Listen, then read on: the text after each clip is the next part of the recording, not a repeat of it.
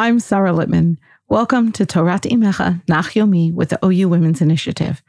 Today, we will be learning Divrei HaYamim, Chronicles, Volume 1, Chapter 2. Where Chapter 1 concluded with the lists of the kings and warlords of Edom, descendant of Esav, Chapter 2 begins, Alef b'nei Yisrael.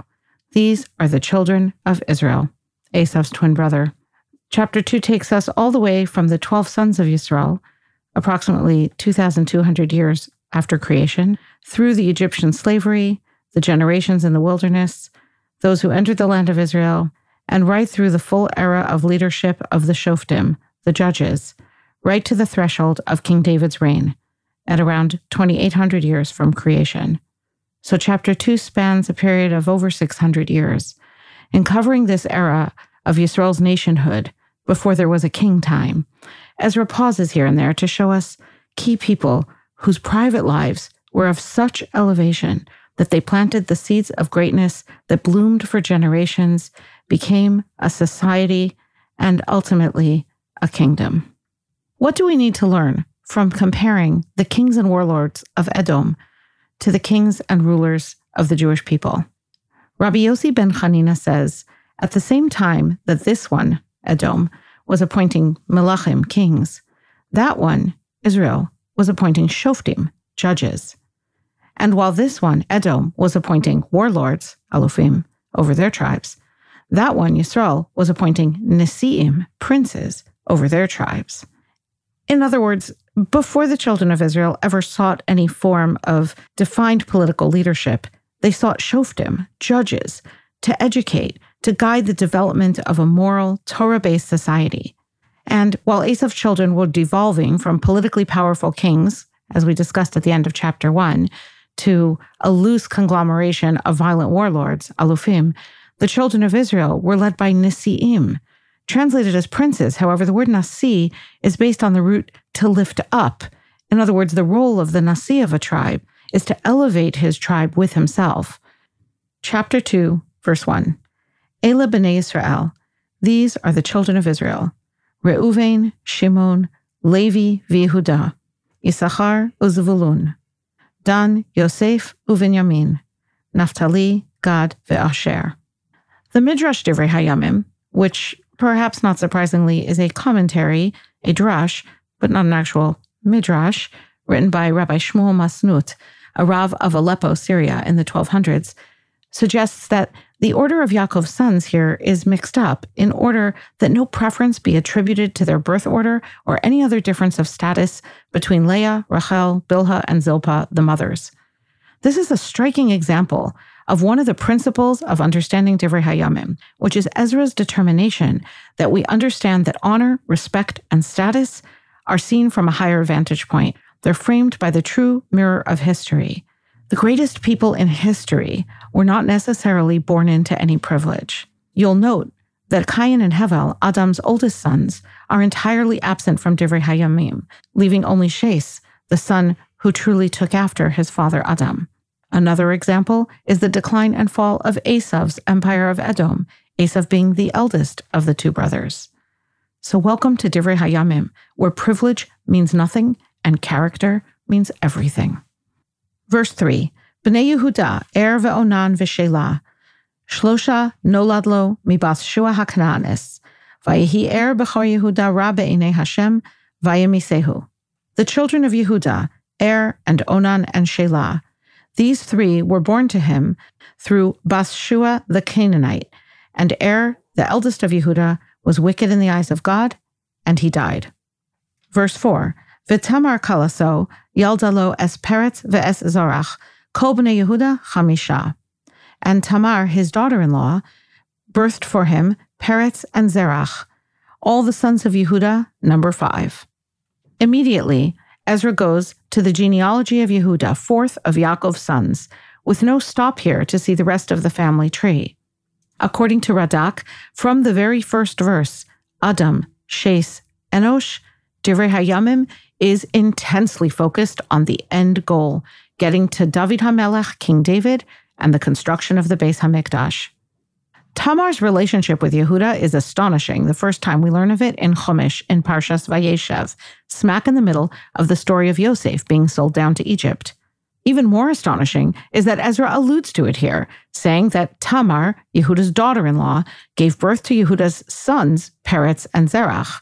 Because while all the rest of Tanakh shows us where people have gone wrong, in Divrei HaYamim, Ezra is much more focused on what has been done right in the genesis of the royal house of David. So why remind us that after Yehuda's first wife died, and after Yehuda's eldest two sons died, the widowed daughter-in-law, Tamar, tricked Yehuda into a quick marriage he hadn't planned for? Tamar's marriage to Yehuda was legal, but mortifying. So mortifying that when Yehuda needed to send money to pay off Tamar's ketubah, he asked a friend to bring it. He couldn't face going back there again, thinking he had just impulsively married an anonymous prostitute. Tamar, for her part, was desperate.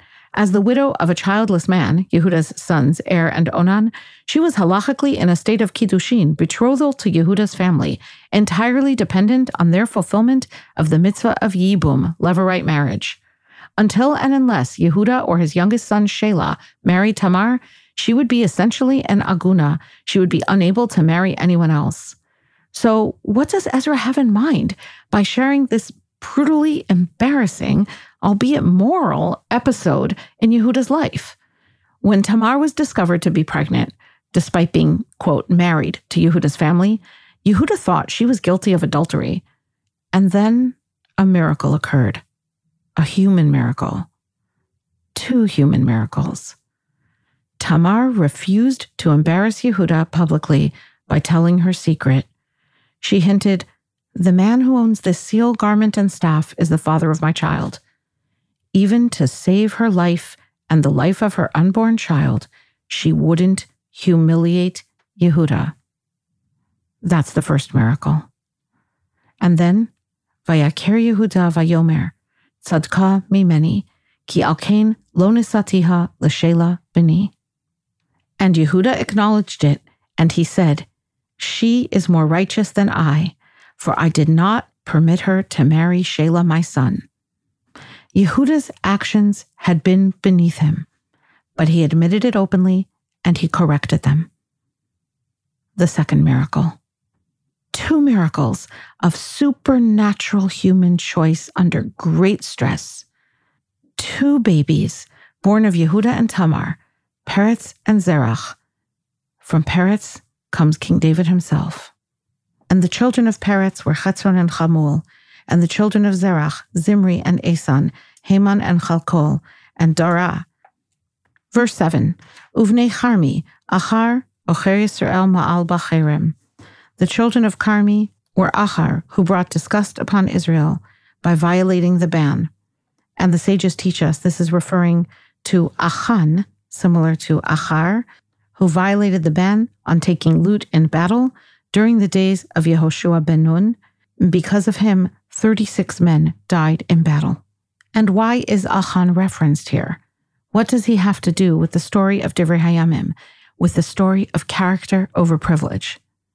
When Achan was caught out for his violation and sentenced to death, rather than struggle or flee or fight, he admitted his wrongdoing, and he sang praise to God and sought to encourage others to learn from his example and follow the word of God exactly. Verse 8, the children of Esan were Azariah, the children of Chetzron that were born to him, Yerachmael, and Ram, and Kluvai. And Ram had Aminadav, and Aminadav had Nachshon, prince of the children of Yehuda.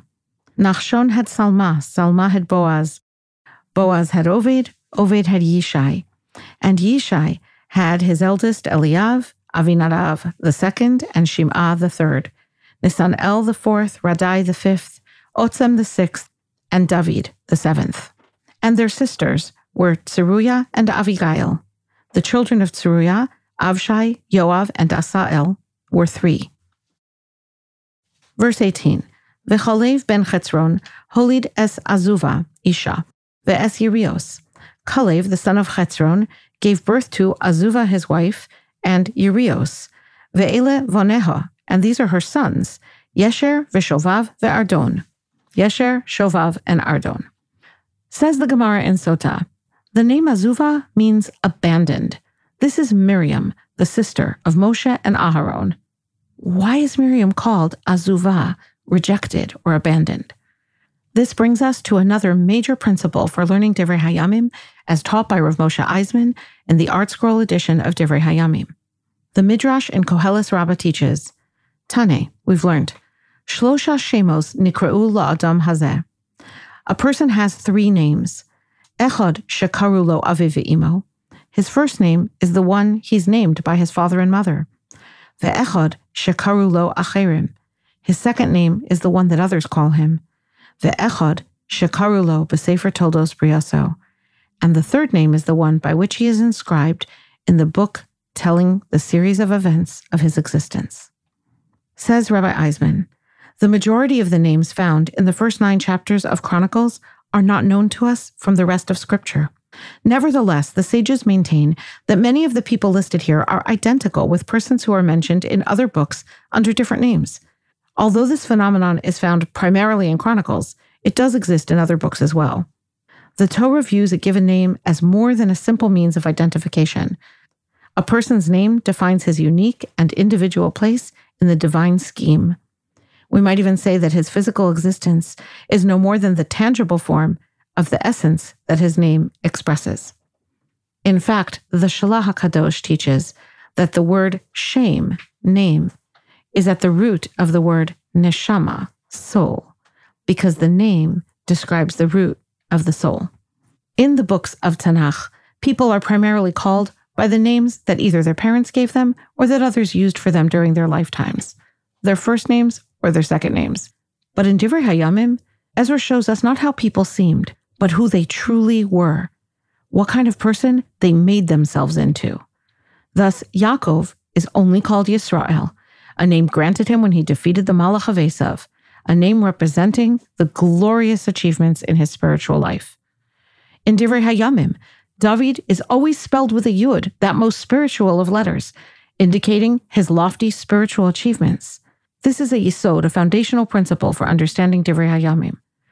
So why is Miriam, the sister of Moshe and Aaron, called Azuvah, rejected? The Gemara in Sota teaches, she was initially rejected because no one was willing to consider marrying her. She was also called Yirios, sheets, because she was pale from illness, white like undyed linen. And why does the pasuk say that Kalev gave birth to his wife? He married her. He didn't father her. So Rabbi Yochanan teaches, Kalev married Miriam for the sake of heaven. He wasn't looking for a beautiful face. He was looking for a beautiful soul, someone with whom he could truly build a strong home. In the gift of life, love, and home that Kalev gave to rejected Miriam, he gave her life. It's as though he were her father. Ve'ele boneha, these are her sons, continues the verse. Al tikri boneha, says the Talmud. Don't read that, her sons. Ella boneha, her builder. In other words, her husband Kalev. Yesher, Shovav, Ardon, these aren't Miriam's sons. They are the qualities of Kalev that brought Miriam back to life. Yesher, he was straight. He kept himself righteous when other leaders, the spies, did not. Shovav, he had a rebellious streak, and he used it to rebel against his own inclination to join the spies in their rebellion against God. Ardon, the defeater, because he defeated his inclinations for wrongdoing. Finally, concludes the Gemara, after their marriage, Kalev nursed Miriam back to health, and she bloomed in beauty like a rose, Ephras. What a beautiful, tender, intimate view into the lives of Kalev and Miriam. They are a foundation family of the tribe of Yehuda. Their grandson Betzalel is the architect and builder of the Mishkan, that earliest form of the Beis HaMikdash itself. On a sadder note, there are some less happy roots struck in this chapter as well. Verse 25, Vayiyu v'nei Yerachmeel b'chor Chetzron, ha-b'chor Ram uvuna, va'oren va'otzem achiyah. And the sons of Yerachmeel, eldest son of Chetzron, his oldest son was Ram, and Buna, and Oren, and Otzem, and Achiyah. Vatihi isha acheres liYerachmeel. And Yerachmeel had a different wife, Ushma Atara. Her name was Atara. He aim Onam. She is the mother of Onam. What an odd thing for the verse to say. He had a different wife? What does this mean, a different wife? And why is this Atara attributed as the mother of Onam? What is it that she brings to this relationship that gives birth to Onam? Although we might not have guessed it, this other wife, this different wife, was different because she wasn't Jewish. Her name, Atara, crown, says the Talmud Yerushalmi, hints to us that Yerachmael married her as a trophy wife. He was trying to get ahead socially, she being from a wealthy and noble non-Jewish family. We can only brace ourselves for where this family is headed. Radak relates that 24 generations later, the uncorrected personality flaw in Yerachmael resurfaced with a vengeance when their descendant, Yishmael, son of Netanyah, son of Elishama, murdered Gedaliah ben Achikam, who was the governor of Judea, immediately following the destruction of the first temple. Yishmael ben Netanyah ben Elishama put himself in service of non-Jewish elite, thinking, as Yerachmael, his great-grandfather, might have, that they would crown him ruler of Judea. He was looking for his Atara. Instead, his blow marked the absolute end of organized Jewish government in Israel for over 50 years, pushing the Jewish people deeper into exile in Babylonia and Persia. A very detailed genealogy of the families of the tribe of Yehuda brings us finally to verse 55. Umishpachos Sofrim, and the families of the Sofrim, the scribes or teachers, Yoshvei Yabetz, who lived in Yabetz, Tirasim, Shimasim, Suchasim. The Tirasim family, the Shimasim family, the Suchasim family. Hema Hakinim Habaim Mechamas Avi Beis Rechav. These are the Kinim, who are descended from Hamas, father of Beis Rechav. The Radak explains these were families of teachers who taught Torah throughout Israel.